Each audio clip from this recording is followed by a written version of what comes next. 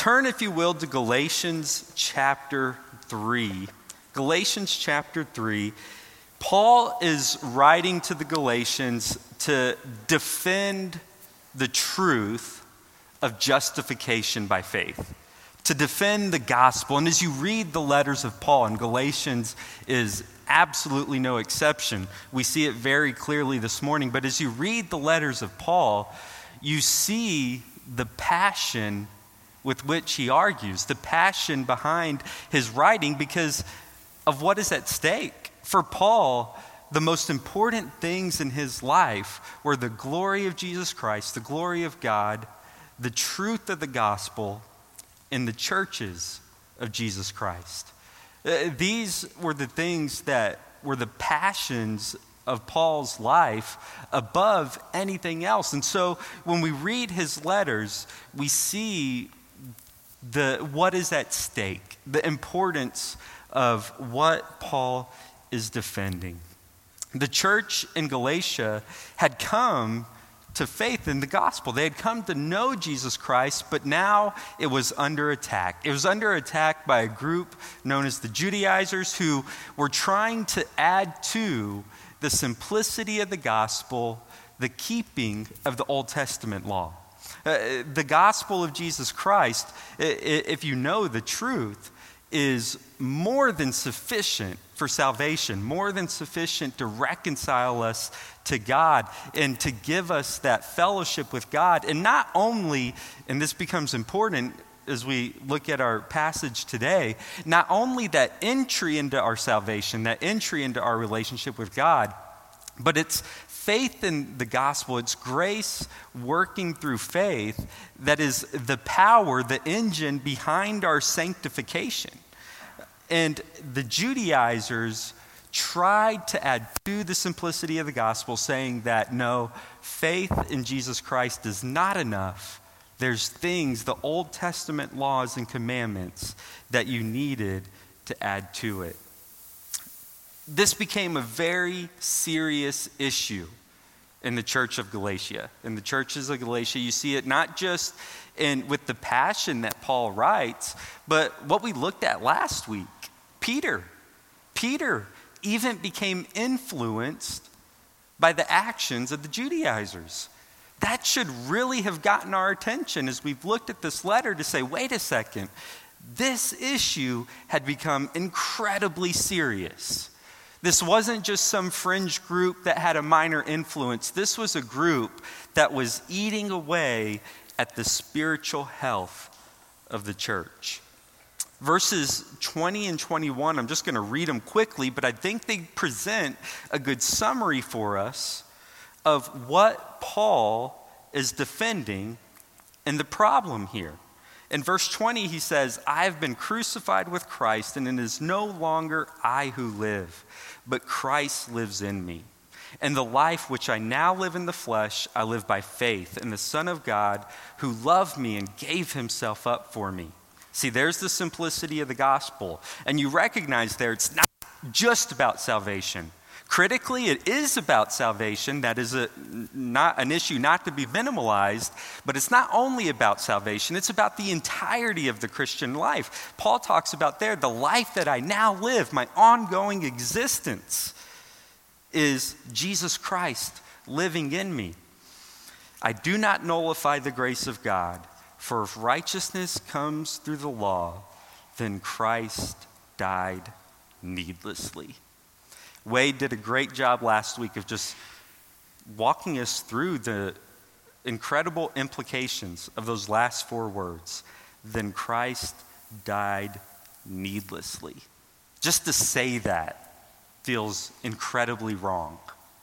But that is the significance of what happens when we try to add to the gospel our own merit, legalism, trying to earn God's favor through our completely inadequate, sinful works.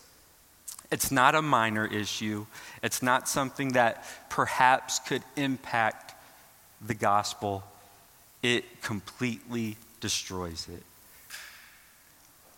That's what Paul, from chapter 3 on, is going to continue to drive at defending. He's going to do this from a bunch of different angles, in a bunch of different directions, primarily using the Old Testament and the scriptures, defending the truth of the gospel. But in verses 1 through 5, he sets the foundation for this defense from a little bit different perspective. He goes back to the Galatians and he's trying to draw them back to the simplicity of the gospel that they first believed in. These were people who had come to faith through God's grace, working through their faith in the message of the cross, and they've heard the gospel, they've believed it. Paul is calling them back to what he knows. He's going to do this with 5 rhetorical questions. We're going to look at verses 1 through 5 this morning. In verses 1 through 5, each verse has a different rhetorical question through which Paul is emphasizing to them some truth. These are rhetorical questions. They are loaded with a point that Paul is making. Paul's not seeking information here. Paul's not trying to learn something about the Galatians. He's trying to get them to learn something about themselves, to reflect on what they already know, to reflect on the truths that they have. And this is the message that he is trying to emphasize for them. The entirety of the Christian life is by grace through faith. And legalism never enters into the picture. And it's the entirety of the Christian life. Not just the point of salvation, not just the entry into the Christian life, but the entirety of it. That from salvation to the moment of glory, it is the power of God working through Jesus Christ that makes it all work. Salvation, sanctification, and glorification.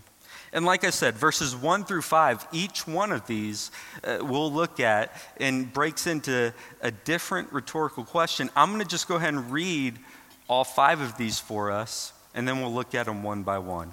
Starting in verse 3, you foolish Galatians, who has bewitched you before whose eyes Jesus Christ was publicly portrayed as crucified?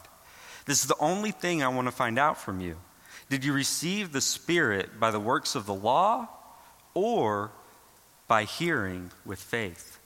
Are you so foolish, having begun by the Spirit, are you now being perfected by the flesh? Did you suffer so many things in vain, if indeed it was in vain? So then, does he who provides you with the Spirit and works miracles among you, do it by the works of the law or by hearing with faith? This first question he asked them in verse 1, the point he's making here is, you are not thinking clearly. You are not thinking clearly. He wants to point out to them that their vision, their thinking has become distorted. He says in verse 1, you foolish Galatians, who has bewitched you, before whose eyes Jesus Christ was publicly portrayed as crucified? It's an interesting way for him to start the chapter, right? You foolish Galatians. It's pretty different than what we're used to hearing from Paul. What kind of words do you think, or do you think of when you think of how Paul usually addresses his hearers? Beloved, brethren, blessed, saints. Like even the Corinthians, they had some issues. Go read Corinthians. But even them, he addresses as saints. Here he says, you foolish Galatians. And the word there, foolish, the Greek word, it's not about their intellect. He's not saying you unintelligent Galatians or you ignorant Galatians, you stupid Galatians. He's not saying that. This isn't a personal attack. The Greek word there is about distorted vision, not thinking clearly. When he says you foolish Galatians, he's saying you who are not seeing and thinking clearly. Who has bewitched you? Not some mystical thing, but who has put this spell over your eyes that this very truth that you initially received, you are now unable to look at clearly and think clearly about. Who's put this disorienting spell over your eyes? It was before these very people that Paul had so passionately proclaimed the gospel, so clearly proclaimed the gospel. I mean, we get excited if a pastor, Tom came last week. So many people are excited to see him. Imagine the Apostle Paul is coming to preach. Paul was the one who had publicly portrayed Christ as crucified before them. They had been preached to by one of the greatest all-time preachers in church history. Yet their vision had become distorted. Somehow these people had gone from accepting the simplicity of the message preached by Paul to trying to add to their salvation through their own merit, which if any of us are realistic about our own merit, we know it's not very good. Even our best acts are riddled with sin, littered with sin. And so Paul is really just dumbfounded. How did you go from the simplicity of the message you received to trying to earn God's favor, or even thinking that God's favor could be earned through legalism, through your own works? Paul's incensed. He can't believe it. And so you're taking this dumbfoundedness of Paul, but you're mixing that with the things he's so passionate about. The glory of Christ, the glory of the gospel, the message of the gospel, the church, his love for the church. It's creating this powerful concoction where you see the emotion of Paul. Just, you foolish Galatians. Who has bewitched you? How is this happening? And so now we see Paul's approach here. He wants to draw them back to what they originally believed. He wants to draw them back to what they already know. Often when Paul writes, you hear him talk about, I don't want you to be unaware. Let me teach you something. Let me explain something new to you. People, the churches, they'd get questions to Paul, and this is what the Corinthian letters are very much about. Paul's responding to those. Okay, let me answer your questions. This passage is somewhat unique. Paul, he's definitely teaching, but he's doing it by drawing out of them what they should already be aware of. So he uses 4 further questions to draw them back to these fundamental truths, just putting on display, highlighting as front and center what I told you, or what I brought up at the beginning, that salvation, sanctification, ultimately our glorification, the entirety of the Christian life, is by grace through faith. And there's no point at which we try to introduce our own merit. Legalism at no point becomes part of the equation. Rhetorical question number 2 in verse 2. The point he teaches them here, he starts with the foundation of salvation. So he doesn't stay with salvation, but he starts there, the entry into the Christian life. And so he starts with the Holy Spirit is received by grace through faith. Verse 2, this is the only thing I want to find out from you. Did you receive the Spirit by the works of the law or by hearing with faith? He draws them back to the beginning of their spiritual life, because salvation starts when the Holy Spirit enters into the life of a person. That's the point of salvation. Regeneration, before that, you are spiritually dead. Before the Holy Spirit is given to you by the Father as a gift by his grace, you are spiritually dead and hopeless. And there's nothing you can do. But the moment the Holy Spirit comes into your life and infuses faith, brings what is spiritually dead to spiritually life, at that moment, you become a Christian. At that moment, you become a child of God. If you are a believer, then here's something I can 100% guarantee you: the Holy Spirit dwells within you. Romans 8:9, Paul says, anyone who does not have the Spirit of Christ does not belong to him. That is clear. There's no mystery to what Paul just said there. If you don't have the Spirit of Christ, the Holy Spirit living inside of you, then you are not a Christian. That was the entry point for the Galatians. It's the entry point for every single one of us. And the point Paul is making here is that it was through grace, by faith, or by grace, through faith alone, that infusion of the Holy Spirit came about in your life. 1 Corinthians 2:12, we have received the Spirit of God that we might understand the things freely given to us by God. We have received the Spirit of God. The Corinthians, again, were not really the upstanding model, when 1 Corinthians was written to them at least, of what a church should be. Yet even them, Paul says, they have the Spirit of God so that they can freely know the things given to them by God. So when it comes to the Christian life, you are either a Christian or you're not. You either have the Holy Spirit or you don't.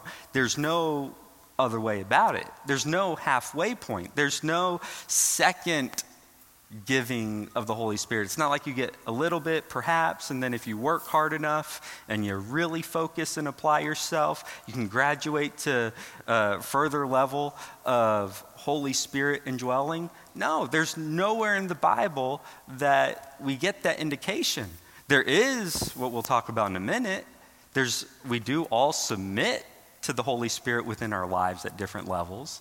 So there is a different level for each of us in which, through our Christian maturity and sanctification, we've come to submitting to the Holy Spirit that is within us. But the Holy Spirit being within us fully, 100%, there's no wavering there. And how does this happen? Paul's point that he is making throughout the letter of the Galatians, the point that he's going to, again, from so many different levels as we move forward in the letter, use the scriptures to defend and support, is that this is by grace through faith. We did nothing to earn it. That has some implications to our evangelism too, right? We're called to faithfully proclaim the gospel. But to those we proclaim the gospel, we do it in full reliance and in full prayerfulness, knowing that it's only going to be God's power that ever saves anybody. It's the only way we are saved, and is the only way anybody is saved. So with these verses here, we really start at the foundation. Before Paul moves on further to the sanctification aspect and the growing aspect of the Christian life, he starts them with salvation, their entry point. It was through receiving the Holy Spirit through faith. But the question for us is, okay, now once that entry into relationship with God takes place, how do we build upon that? Is that where merit is going to become a consideration? Does legalism have a place there? And I think for us, and I don't know, this could just be me talking, but I think it could be for a lot of us. I would guess in this type of church, and I would hope, most of us are very comfortable with the idea salvation is by grace through faith alone, right? Like if somebody starts to teach something else in this church, I can promise you the elders will usher them out very, very quickly. But here's, I think, a temptation I have, and I would bet a lot of people have. It's very easy, even though I know differently, on a day-to-day basis, as I start to think about my relationship with God, to start to fall back into habits of legalism. Habits of thinking, something went wrong today. Did I make God mad? Did I do something wrong? Or, I've got a big assignment coming up at work. I don't want to make God mad. I better earn his favor, right? Even though I know that is the incorrect way to think, I can easily fall into the temptation of thinking it now that I'm growing in my Christian life, building upon this foundation that we've started. Maybe I should start to try to earn God's favor through my own merit and legalism that way. It's a temptation that we have where we start to think much more like the Judaizers if we're not careful. And so the point that Paul is making here in verse 3 is so critical for our day-to-day lives for us to realize that it's not just salvation, but the ongoing process of sanctification. Our third question here in verse 3, the point Paul makes is sanctification comes from growing in faith, not legalism. He says in verse 3, "Are you so foolish, having begun by the Spirit, are you now being perfected by the flesh?" Are you going to try to introduce your own merit now as you start to think about your relationship with God? The answer what Paul would have is we shouldn't. As we grow in our faith, it continues to be the power of God's grace working in our lives through faith that grows us. And praise God that the Christian life is about growth, right? That he doesn't simply save us and then leave us where we're at. But he saves us, and from that point into eternity transforms us ongoing into the likeness of Christ. And that process is never perfected on this earth. We all remain struggling with sin and just fighting the battle with our flesh here in this earth. But there's a process of growth. And it's the Holy Spirit working through us, using the Word of God to grow us. When Paul talks about sanctification and growth in the Christian life, the main tool that he always points us to that the Holy Spirit is going to use through this process is the Word of God. Colossians 3:16, Paul says, "Let the word of Christ dwell in you richly." Let the word of Christ dwell in you richly. And you go look at the Old Testament. Look at how the word of God was treated in the Old Testament. Joshua 1:8, where Joshua is commissioned to meditate on the word of God day and night. Psalm 119, where it talks about, and Psalm 19 and Psalm 119, where it talks about the influence of God's word in our life. This isn't just a New Testament concept. From the beginning of the Bible to the end, the Word of God is the primary tool that God uses to shape and mold his people. But it's not our legalistic keeping of God's Word that does that. It's the Holy Spirit working through God's Word so that our hearts and our minds continue to be transformed, where our growing love for God and our growing reliance on the Holy Spirit is what transforms our outward actions. Do you see the nuance there? It's not us looking at, okay, what are the rules I need to keep, and I'm going to just grit my teeth and do it as strongly as I can, even if I hate it, you know? No, it's the growing love for God that we have as we grow in our fellowship with him, and our growing reliance in allowing of ourselves to be influenced by the work of the Holy Spirit in our lives. That is what produces it. Colossians 3:16, Paul said, "Let the word of Christ dwell in you richly." The corresponding passage, Ephesians 5:18, so Colossians and Ephesians, Paul probably wrote similar setting with each other. And so there's some decent parallels there. And a corresponding passage to Colossians 3:16, he puts it this way to the Ephesians: "Do not be drunk with wine, but be filled with the Holy Spirit. So the point he's making there, the Greek word for filled there would be the same word they would use if you're talking about the sail of a ship being filled with air, being filled with the wind. The Holy Spirit in the Christian's life is to be the driving force. It is to be the engine of the Christian life. And so the process of sanctification, the process of growth for us as followers of Christ is not legalism.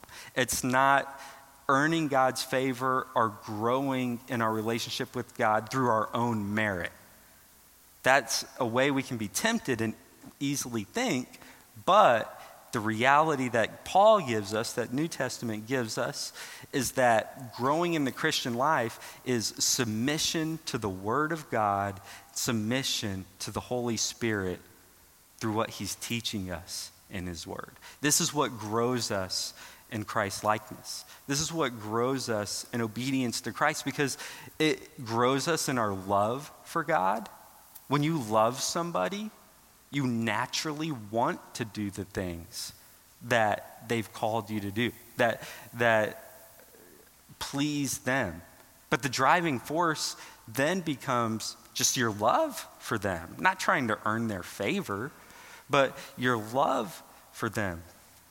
Is you grow in this love for God and in this submission to the Holy Spirit, the Spirit naturally produces obedience in your life. It's just a natural outflow. It's the work that God does. It's not a legalistic following of the law. I remember one time at work, we were taking a test. And if we got below an 80 on this test, we were fired. And so I look over to this lady to the left, and she's got her credit card out. I'm like, what are you doing? I said, what are you doing? You shopping? She's like, no, I'm giving money to the church so that God will let me pass this test. And I'm like, man, I'm trying to keep my job. I don't have time to get into a theological discussion with this lady, I'm like, that's just, is it right to give money to the work of God, to support God's work in the church through missionaries? Absolutely. Absolutely. Why are you doing that? Are you doing it to earn God's favor?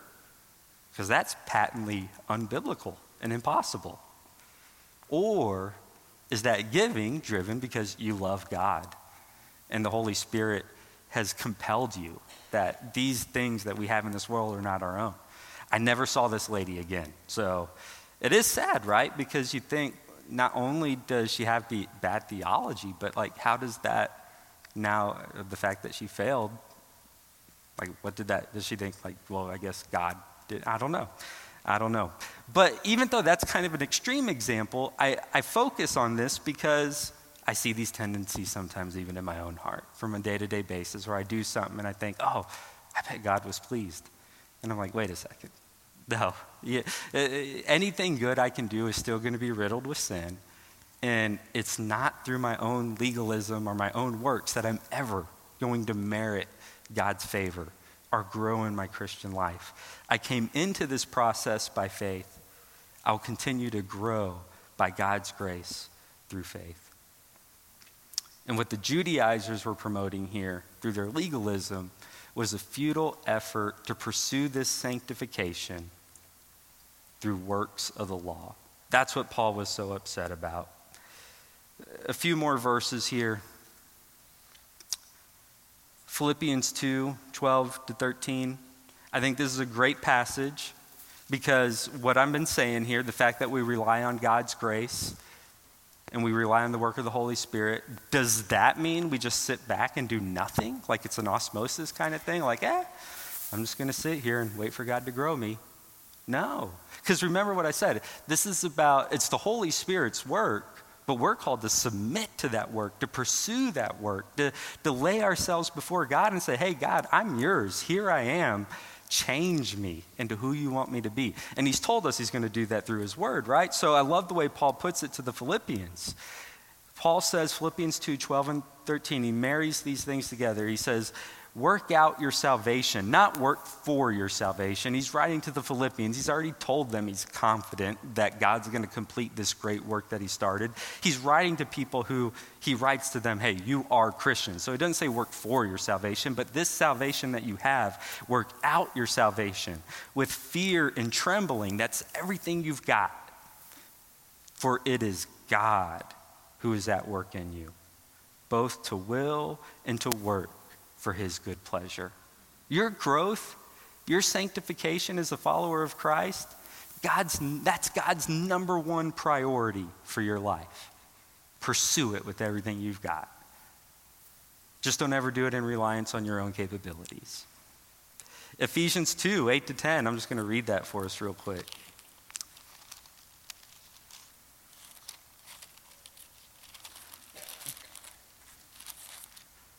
Ephesians 2, 8-10, for by grace you have been saved through faith, and that not of yourselves, it is the gift of God, not as a result of work, so that no one may boast. For we are his workmanship, created in Christ Jesus for good works, which God prepared beforehand so that we would walk in them. We're giving ourselves over to the work that God is doing in our lives. Yeah, I think of Colossians chapter 2, verses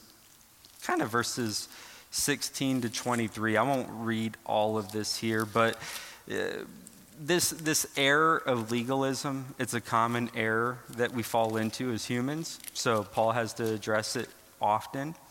And to the Colossians, he's, in Colossians chapter 2, talking about this error of legalism. In verses 16 to 19, he goes through some common ways that this error will manifest itself through asceticism, religious observances, religious rituals, eating regulations, various things like that. So many different ways as people that we're prone to try to earn God's favor, thinking, hey, if we do these things, we're going to earn his favor. But look at what he says in response to that. In Colossians 2, 20 to 23, he says, if you have died with Christ to the elementary principles of the world, why, as if you were living in the world, do you submit yourself to decrees such as do not handle, do not taste, do not touch, which all refer to things destined to perish with use, in accordance with the commandments and teachings of men? These are matters which have, to be sure, the appearance of wisdom in self-made religion and self-abasement, severe treatment of the body, but they are of no value against fleshly indulgence. Do you see what Paul's saying there? Legalism, what the Judaizers were promoting. Sure, it looks good. Does it look good to be giving money to the church? Sure. Does some of the various ways that people come about doing this legalistic thing look good? Yeah. But does it change the heart? No. Only the Holy Spirit, working through the Word of God, changes the heart. That's why Paul says, these are of no value against fleshly indulgence. It reminds me of Matthew 15. Jesus had a lot of run-ins with the Pharisees, right? The Pharisees were kind of the precursors to the Judaizers. In Matthew 15, the Pharisees are like, hey, Jesus, why don't you and your disciples here follow our rules? In this case, it was particularly about the washing of hands before they ate. Not something commanded by God, but a tradition that they had added on to the commandment of God in their legalism. They said, Jesus, why don't you follow our rules? And if you read Matthew 15, to sum up Jesus' response, it's because your rules do nothing to change the heart of man. The problem with the heart is sinfulness. Your legalism does nothing to fix the problem. We have a heart problem and a heart issue. The message of the gospel, starting at salvation, is that our hearts are changed by faith in the gospel. And the message of the Christian life, this process of sanctification, is that the answer for our ongoing growth continues to be faith.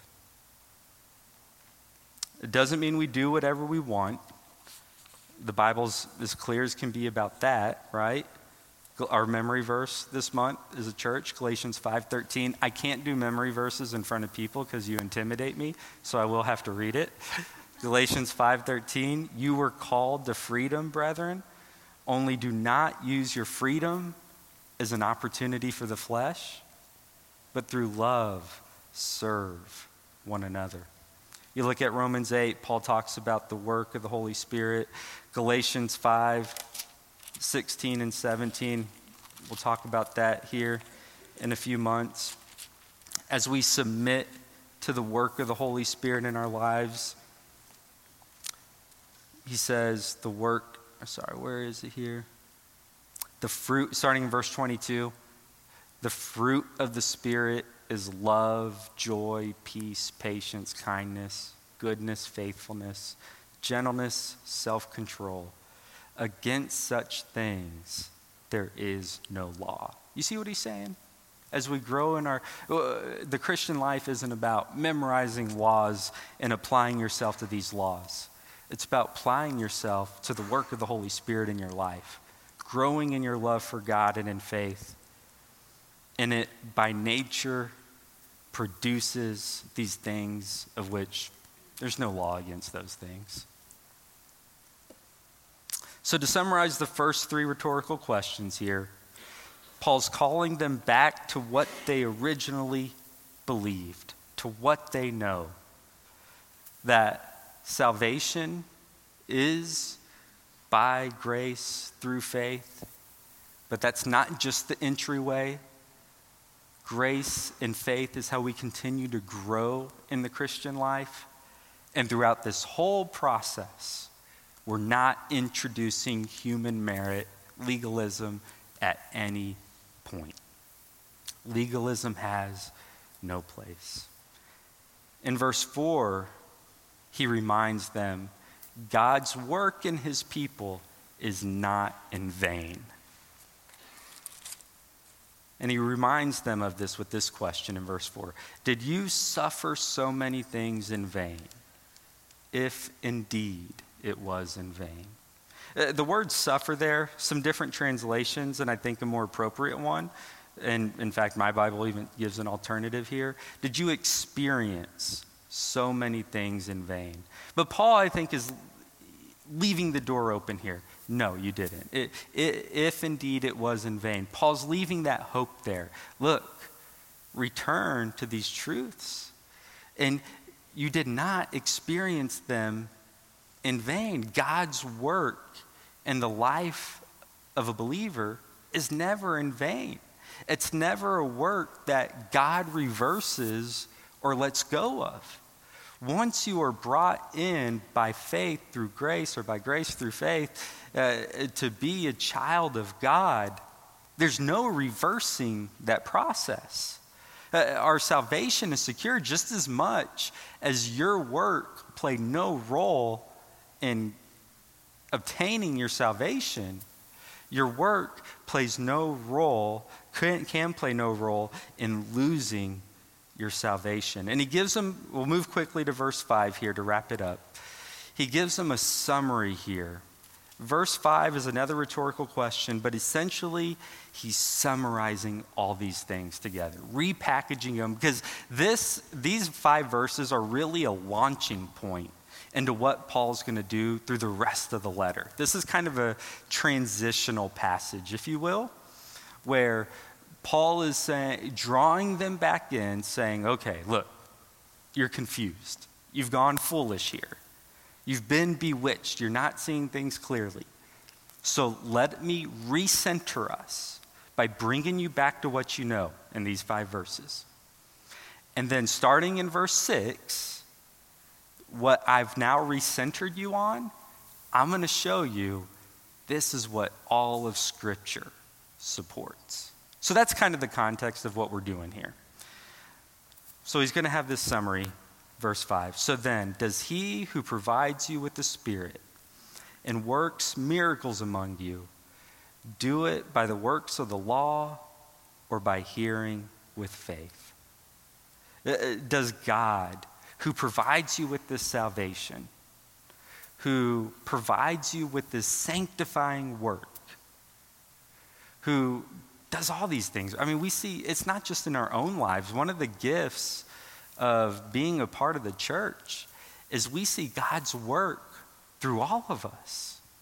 Individually, I mean, I don't know how many people are here, 100 people. There's 100 different individual works of God going on in each of our lives at every moment. But also corporately, right? Like North Lake Bible Church experiences the work of God. In the church globally, we get to witness the work of God. That's one of the great things about church history, and an important piece of studying church history is it helps you see the ongoing power of the gospel and the work of God. So we see it in our individual lives. We experience it individually. We see each of us getting to experience it. We experience it corporately. Does God do this by the works of the law or by hearing with faith? And the answer is clear. The point Paul is making throughout Galatians is very clear. It is not by the law, but it is by hearing with faith.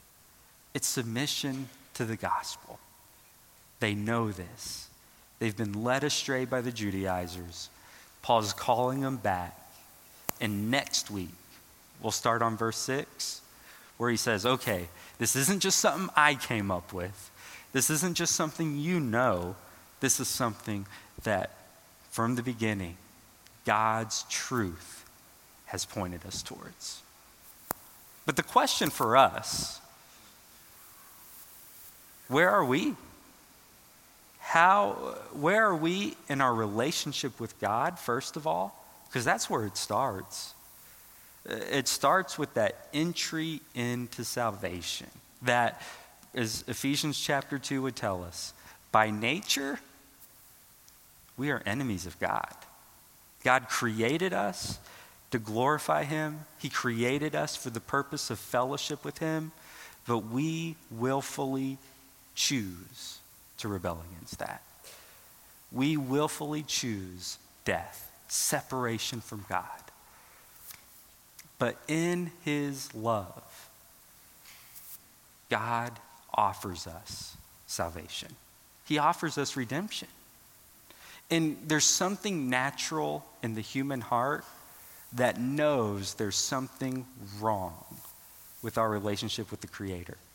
But the natural human way tends to be trying to earn that relationship back. So look at the course of human history and the various religions that people have come up with throughout the ages. They're all about what the Judaizers were promoting. How do we earn God's favor back? But it's the gospel of Jesus Christ alone that Paul preached that says, you can't. So give up. Instead, Jesus Christ came. He lived the perfect life you couldn't live. He died on the cross to pay the penalty for your sins. And he was raised on the third day and lives today next to the Father, making intercession for those who would put their faith in him.